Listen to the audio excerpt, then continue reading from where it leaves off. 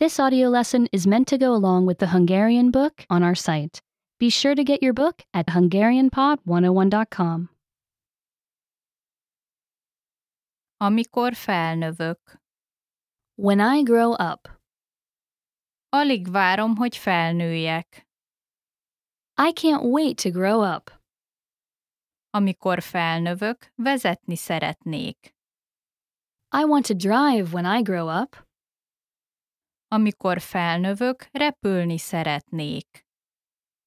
I want to fly when I grow up. Amikor felnövök, zenélni szeretnék. I want to play music when I grow up.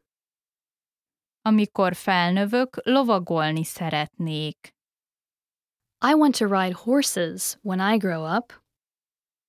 Könyveket szeretnék írni, amikor felnövök. I want to write books when I grow up.